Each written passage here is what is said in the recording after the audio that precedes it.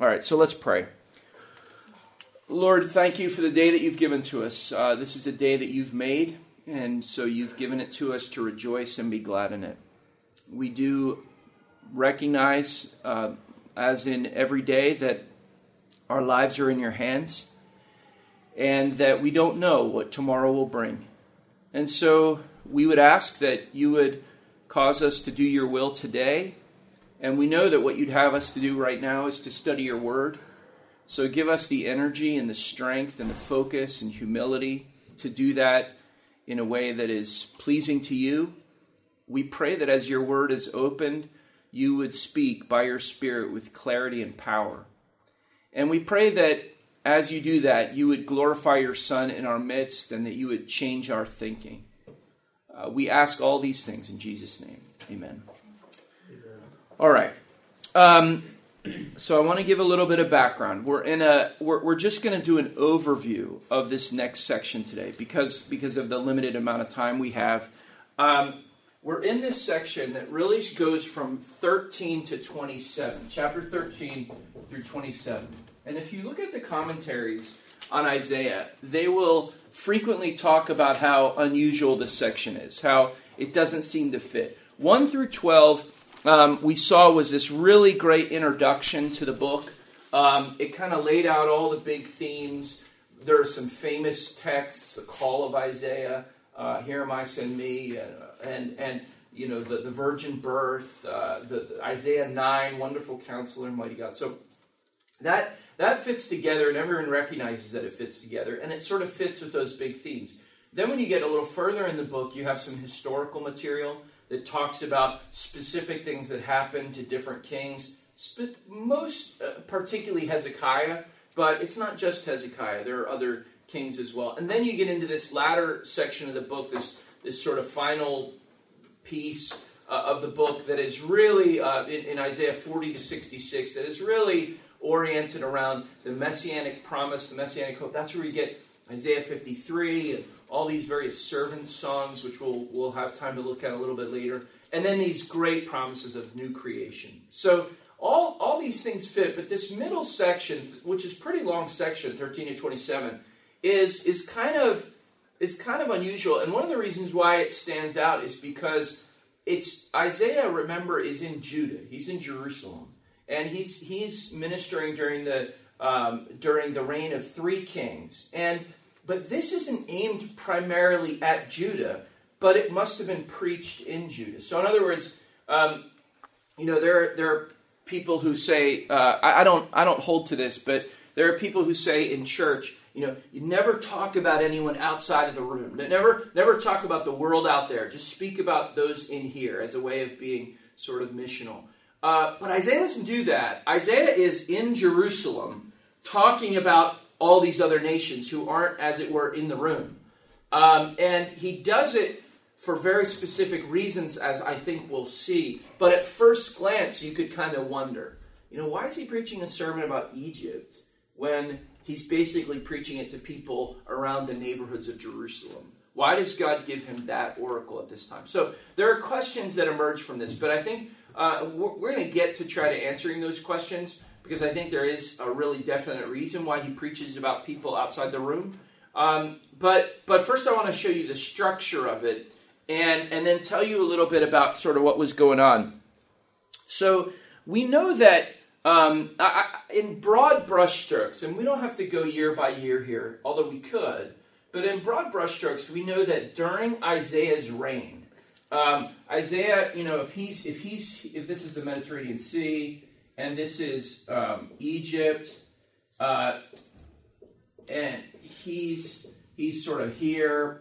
This is not a good map, as you know. But and then there are always these powers over here, and the great tension in Isaiah's day is that there are really 2 ways to get from this great power to this great power, whether it's Babylon or Assyria, or the Neo-Babylonians, or the Neo-Assyrians, whoever it is, they're all in this area. And for them to get from here to there, this is right in the middle. They go this way, they go this way. You can't really go this way. So Israel, as in general, and Jerusalem and Judah specifically, are caught right in between. So during Isaiah's reign, during Isaiah's ministry, there's a series of kind of rising and falling empires here, but they're always a threat. They're always on the horizon. And to make matters even worse, there are some nations to the north who at various points fall or align themselves with one of these empires. And so if you're in Jerusalem, even if things look pretty peaceful, you don't have to look very hard to realize, that you're getting squeezed and the pressure's on. And so Isaiah, he at some points will say, you're going to be taken over eventually. And he does say that because of your sin. But then sometimes, like you remember back when he was speaking to King Ahaz in Isaiah 7, he says, you're not going to get taken over. You're looking up here at what's happening and assuming that means you need to make an alliance with Egypt or something like that. You don't need to do that. The Lord's going to actually rescue from it. So it's Isaiah's giving one of those two messages. Either prepare for the fact that you're going to be defeated and go into exile and learn what God requires in the midst of that, or trust the Lord. He's going to deal with this. And one time later on, this is after the chapters we're going to look at. It gets so bad that you remember this probably. The Assyrian army is actually surrounding Jerusalem. I mean, they're right out there, and Hezekiah just doesn't know what to do. And that's a really poignant case where the Lord intervenes and judges. Anyway. We'll get to all that, but it's important to remember that background because all that has bearing on what's going on in 13 through 27. So let me outline this for you, and if any of you want this, I can send it to you. I probably should have printed it out or something because my whiteboard skills are very limited, as you know. But let me just run it through for you, and so you can at least have a sense of it. So there are 3 cycles of oracles. There are three times that Isaiah kind of goes around the bend with these oracles. The first cycle goes from 13 to 20, and I'll read you the people who are included in that, just so you'll get a feel for it, and you can kind of think it through in terms of a map, and you probably have a better map in the back of your Bible. The first cycle of oracles goes this way. Babylon, Philistia, so like right there on the coast. Moab, over there. Damascus and Ephraim, so sort of north. And then Egypt, down there. So the first cycle of oracles kind of, roughly speaking, goes north, northeast, west, southwest, due east, and then north, and then south. So it just kind of goes all the points of the compass, all their enemies, and here's what the Lord's saying about them. All right, that's cycle 1. Cycle 2 goes from 21 to 23, and it starts again with Babylon, and then goes to Edom again, which is just sort of to the east, and it's going to end with Tyre, but stuck in between Edom and Tyre is actually Jerusalem. So think about that for a second. Think about how that works. You're expecting, you're expecting a sermon, another series of sermons that are all about the nations and what God's going to do. But Isaiah kind of slots in an oracle against Jerusalem. That's pretty jarring and pretty significant. And then there's a third cycle, which is much more vague in a sense. It's from 24 through 27, and it doesn't talk about specific nations on the outside or even Jerusalem as a specific people. What it does is it introduces these two cities. And there's a city of, Isaiah refers to it in different ways, meaninglessness or kind of chaos, and then there's a city of God. So he's taking you deeper and deeper into this cycle of sermons. The first one is fairly conventional, although we need to look at it and kind of get the details right. The first one is pretty conventional. It's, all these kingdoms that are surrounding you. Here, I'm going to preach against them and tell you what they did wrong. And in telling you what they did wrong, I'm condemning them, but you also need to be listening, because what you might find is there's a lot of Egypt in your heart and a lot of Damascus in your heart. So that's cycle one. Cycle two, he gets a little more pointed because he actually includes Jerusalem in there. You're not exempt. Your hands aren't clean. If you haven't gotten it from the first cycle, get it from this one. And then the third one, it's like this big step back where Isaiah says, actually, forget national boundaries. Forget, ethnicities or, however you want to divide it up.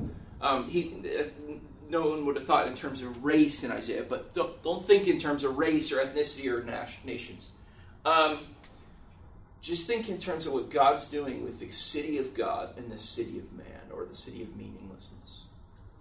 That's what you need to really think about. And that could apply, and this is profound, because then you realize that could apply to anyone. That could apply, we don't know about such a person, but that could apply to an Edomite who hears it, or an Egyptian who hears it. And Isaiah is going to talk later on in his book about Gentiles being brought in. And so that third cycle is so relevant for us, because you say, wow, what Isaiah has done is he's laid it out and said, it's not really, I'm not really talking about Jerusalem and Egypt. I'm talking about the city of God, and the city that leads to chaos or meaninglessness. All right? So 3 sermon series, 3 cycles that he's going to go through that are highly organized and that kind of ramp up the application pressure. First, it's there if you have ears to hear. Second, he's talking to you. And then third, it's this really stark spiritual contrast. So that's what we get to in 13 through 27. It's the most concentrated, interestingly enough, it's the most concentrated sermon series or actual preaching, proclamation of Isaiah. The rest of the book is sort of intermixed, like Isaiah's on the scene and something happens and he's talking to a king and a sermon comes out of that. But this is the sermon series right here in the middle of the book. And it lays out all these really important themes. Does that make sense a little bit? Like I said, I can send it to you and you can just have the exact details and the verses and everything. But that's how it breaks down. Okay, so let's look at the first one. And what I want to do in this first cycle is look at the first sermon in the series, which is the oracle concerning Babylon, for chapter 13. And then if we have time, and we may not have time, but if we have time, I want to look at the last sermon in that sermon series, which is the oracle against Egypt. Now, again, think about this geographically. Why does he begin with Babylon and end with Egypt? Because those are the perennial great powers. Those are the perennial kind of enemies, the bookends for Israel. Yes, there's Philistia, Edom, Moab, Damascus, etc. They're there. They play roles at different points in Israel's history. But the big issue, if you live here, the big geopolitical issue is always what's going on here in the Tigris-Euphrates region, what's going on here in the Nile. And that, humanly speaking, politically speaking, is everything. That's the whole thing. All the other things are just sort of dominoes that fall because of that. So he's going to begin here and he's going to end here. Those are the bookends. Does that make sense? All right. Let's look at the beginning and the ending. Because, again, remember what I said, if you're really sitting under Isaiah's preaching and you're hearing what he's saying, you're and this is how we should be with everything. Even if, if Pastor Phillips is talking about something out there, in the world, you should always be saying, okay, but how much of that is in here, or in here, really? And that's what we should be doing with this. So we're going to start with Babylon, and the question is, he gives this outline of this terrible sequence of events. I'll summarize it a little bit. This terrible sequence of events that's going to befall Babylon. I'm not going to read every verse. On a bare hill, verse 2, raise a signal, cry aloud to them, wave the hand for them to enter the gates of the nobles. I myself have commanded my consecrated ones and have summoned my mighty men to execute my anger, my proudly exulting ones. The sound of a tumult is on the mountains as of a great multitude. The sound of an uproar of kingdoms, of nations gathering again together. The Lord of hosts is mustering a host for battle. They come from a distant land, from the end of the heavens, the Lord and the weapons of his indignation to destroy the whole land. Wail, for the day of the Lord is near, as destruction from the Almighty it will come. And verse 9, behold, the day of the Lord comes, cruel, with wrath and fierce anger, to make the land a desolation and to destroy its sinners from it. Verse 11, I will punish the world for its evil and the wicked for their iniquity. And it goes on to describe all the ways in which the Lord is going to do it.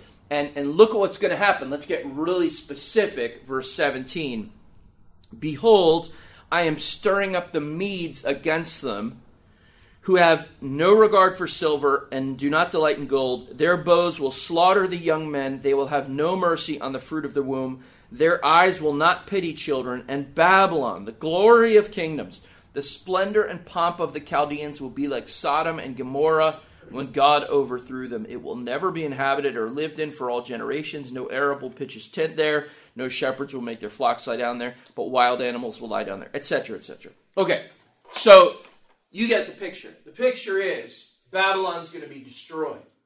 And as much as at that moment it did not look that way, Babylon looked like a clear and present danger to Jerusalem and Judah, but the reality was Babylon was going to be destroyed. And I want to make 2 points about it, about the destruction of Babylon, and then kind of ask a question. The first point I want to make is, and this is consistent throughout all of these oracles, God's always the one who's doing it. God's always the one who takes full responsibility for it. Now we'll see that he uses means to do that, but he always takes ownership. So, in other words, God doesn't keep himself at arm's length from this destruction. I mean, he is. If there's one thing you cannot miss in all these cycles of sermons and oracles, if there's one thing you can't miss, is that God's in control of everything that happens. He's not just determining it, not just predicting it. That's true, but that's sort of weak language for this. He's doing it. It's his work that's making this happen. So, that's a philosophy of history right there. That God's in control. He's sovereign over all things. And he'll say as much at various points. He'll universalize that. But you should figure that out from reading this. Everything that happens to Babylon is in God's hands. Now, there's a kind of irony there, because if you're in Babylon and you don't know anything about the Lord or don't care anything about the Lord, that's the last thing you're thinking.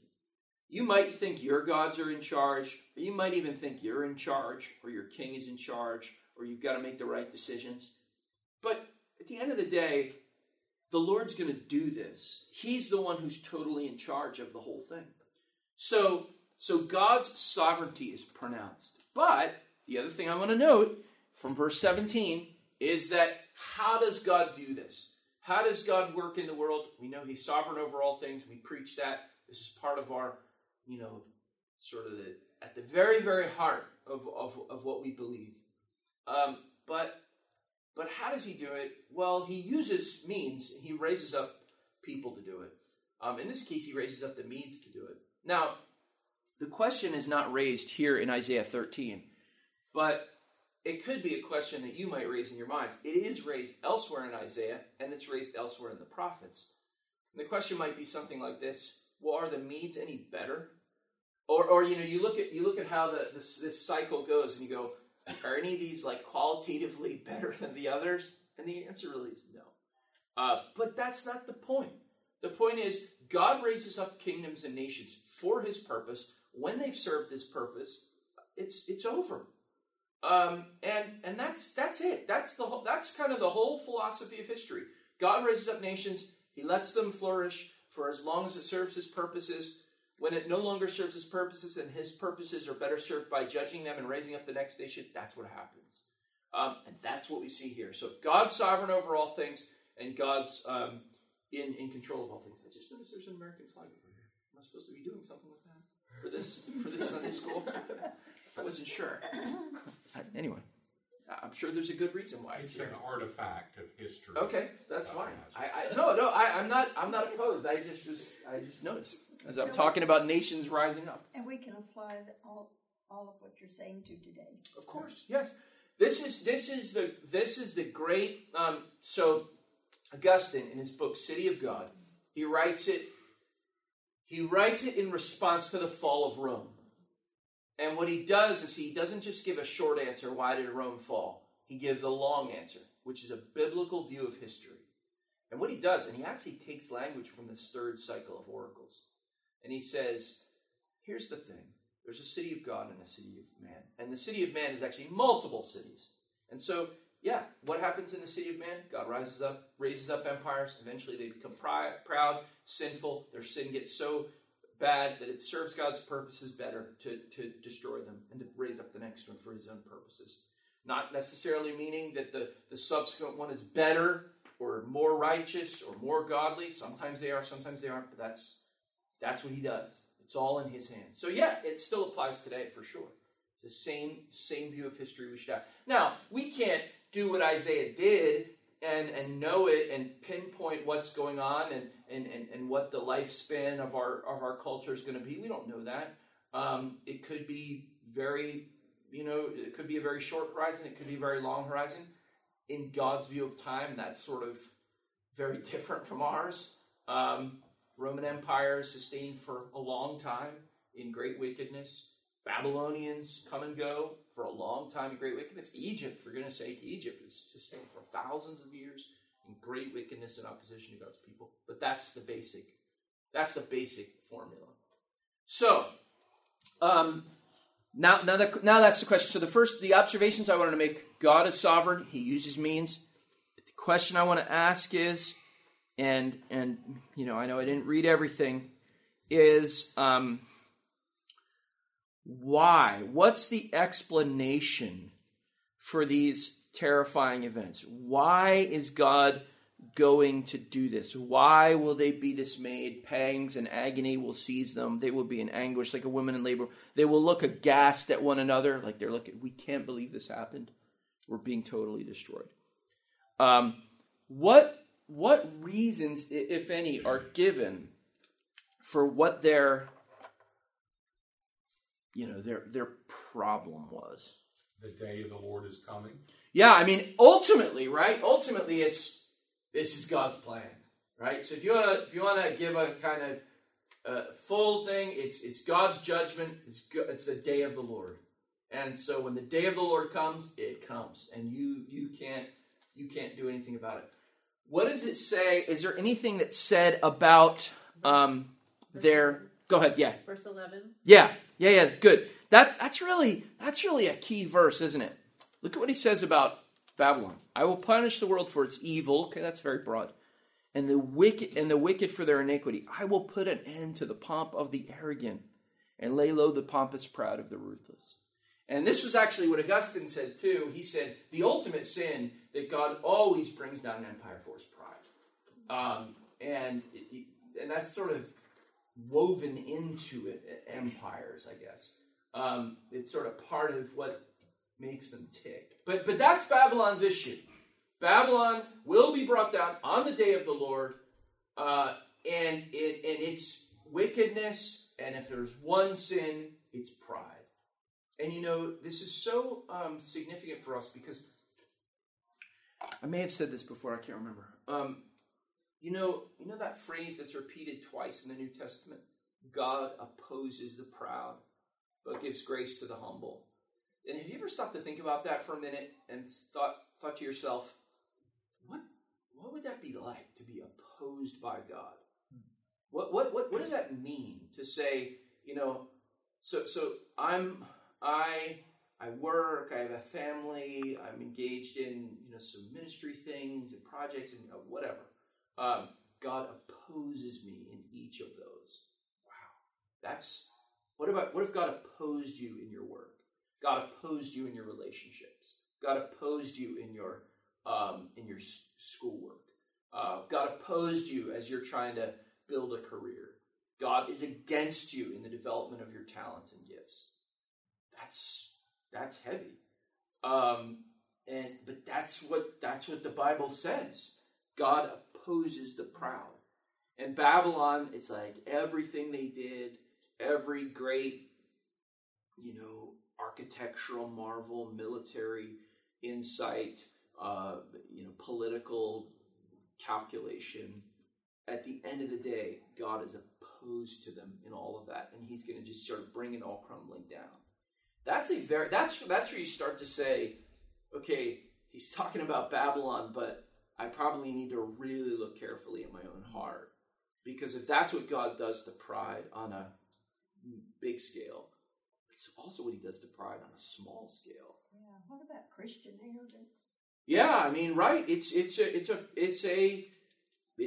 a terrible thing. John Stott said, in the Christian life, pride is our greatest enemy, and humility is our greatest friend. And again, preface that, in the Christian life. So it's always a root issue that we have to get at in our hearts, and it manifests itself in different ways. It manifests itself in desiring one's own interests above the interests of others. Remember, Paul says that in Philippians 2. It manifests itself in wanting others to serve, you. That's what Jesus deals with in Mark 10. The Gentiles rule it over them, lord their authority over them, but it shall not be so among you. So yes, it's a great danger. It's a great threat. We are by nature prone to be self-aggrandizing, self-glorifying. That's what we love. And that doesn't always manifest itself as pride, sort of sticking your nose up in the air, looking down on other people. Sometimes it does, but a lot of times it doesn't. But it's there. That's why you're doing what you're doing, and that's how you're thinking. It always happens once in every class. You all right? Yeah. Okay. All right. Yeah. No, this is an occupational hazard in this room. Okay. So, Babylon, pride. The Lord's going to bring them down. Now, let's look at, we don't have a ton of time to do this, but let me just look very briefly at Egypt at the end. Just the bookend one. And the question I want to ask is, what does this look like in Egypt? How's God going to bring it down? In Babylon, He's going to raise up other tribes and nations against them, and they're not going to believe it, but it's going to happen. In Egypt, it's a little bit different. How God's going to show His judgment. Chapter 19, verse 1. Behold, the Lord is riding on a swift cloud and comes to Egypt. Uh-oh. And the idols of Egypt will tremble at His presence, and the heart of the Egyptians will melt within them. And I will stir up, listen to how it's described. I will stir up Egyptians against Egyptians, and they will fight each against each other, and each against his neighbor, city against city, kingdom against kingdom. And the spirit of the Egyptians within them will be emptied out, and I will confound their counsel. So in other words, there's going to be profound division, profound hatred. They're going to be after each other. He's not raising up enemies from the ends of the earth to come into Egypt. There are other ways to bring about judgment. In this case, Egyptian against Egyptian. And I will, verse 4, give over the Egyptians into the hand of a hard master, and a fierce king will rule over them, declares the Lord God of hosts. And then look at what He does. So they're against each other, they're ripping each other apart. A strong man comes up, but this is going to be bad for them. And then He destroys their economy. Look at verse 5. The waters of the sea will be dried up, and the river will be dry and parched. And by the way, if you go through Egypt, I mean, it's stark. You can, if you are floating up the Nile River and you look, you can see, I don't know how many miles, but you can see it's flat, so you can see a certain number of miles, 10, 12, 15, 20 miles, I'm not sure. And it's green, and it's beautiful. And then it's like it just stops. And it's desert. There's no in between. It's beautiful right around the river, for miles and miles. Very fertile, very fruitful. I mean, it's sort of the breadbasket for not only that nation, but again for kind of large parts of the Mediterranean for a while. But then it just stops. But if that river dries up, then it's just desert.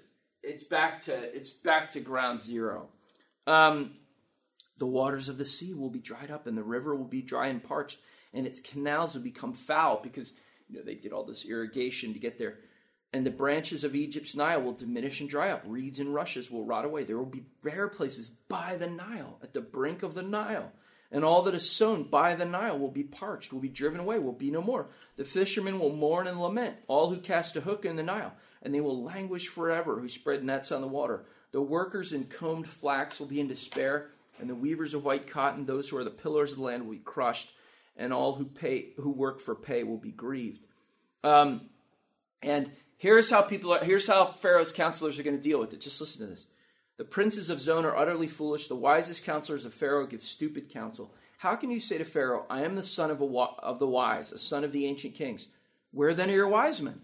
Let them tell you, that they might know what the Lord of hosts has purposed against Egypt. The princes of Zon have become fools. The princes of Memphis are deluded. Those who are the cornerstones of her tribes have made Egypt stagger. The Lord has mingled within her a spirit of confusion, and they will make Egypt stagger in all its deeds, as a drunken man staggers in his vomit, and there will be nothing for Egypt that head or tail, palm branch or reed may do. Now, the reason why I put these as bookends, well, Isaiah puts them as bookends, but the reason why we're looking at them is they're very different, aren't they? Babylon, just when it's at its height, most proud, the Lord opposes, brings in an enemy, or actually raises up an enemy from within. Egypt, very different. Egypt's looking around, and there's no real enemy on the horizon. Nobody's going to come from here. They have to get all the way through. Nobody's coming from down here. But God's going to destroy them anyway. How's he going to do it? Well, they have all this wisdom. They have all this accumulated knowledge from centuries and centuries of how to do business and how to make the land fertile and how to govern the people well. And they had achieved that to a large extent, probably to a greater extent than any empire since. And yet, what's God going to do? Well, he can dry up the Nile, and he's going to do that, at least part of it, so they won't be able to plant.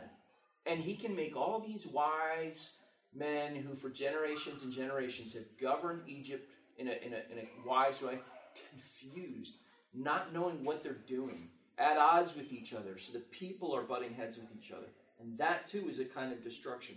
But either way, it's the same thing. Who's behind it? Is it because the counselors suddenly became a lot stupider that generation than they were before? Or is it the change in the climate? Well, who knows what means the Lord uses. But at the end of the day, it's the Lord who's doing all of it. And he's doing it for the same purpose, because he's determined to judge Egypt.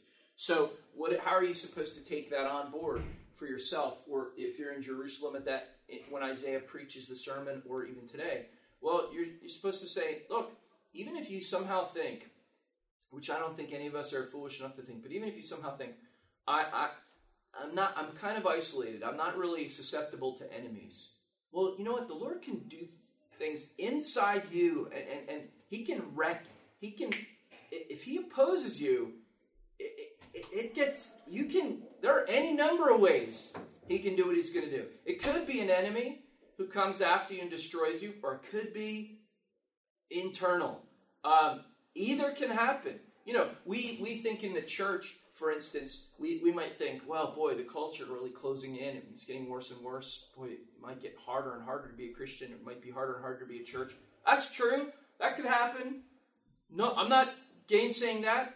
But you know what else can happen? He could just rip us up from the inside. Same thing. In fact, that's probably more likely. from the standpoint of church history. So this is the message that Isaiah has given to his people, and you should be in Jerusalem thinking, okay, thank you for showing this to me out there so that now I can repent in here and really follow the Lord and serve him earnestly. I think the word implode for that. Yeah, that's good. That's exactly what happens. I mean, he pulls away the resources and it just implodes. And no one can quite explain it. Why are cities going against each other? It's not in their best interest. I don't know, but the Lord's causing it to implode. Yep, that's exactly what it is. So that's cycle one. We can circle back and look at some of the other oracles in cycle one, but my plan would be to continue on with these cycles. And again, if you want this stuff, just email me. I'll give it to you. I may try to remember to send it to you, but I'm leaving tomorrow to go away for a while. So I don't know. I can't make any promises, to be honest. But I'm just trying to put one foot in front of the other. All right. Let me pray. Lord, you're so gracious to us, merciful and kind, and we thank you for it. We also thank you especially for your word. We would be in the dark without this. We need these sermons preached to us. So thank you for doing that, and please convict us. May we not be like those who look in a mirror and then immediately forget what we've seen, but may we be both hearers of the word and doers of the word. Do this by your Spirit, we pray in Jesus' name. Amen.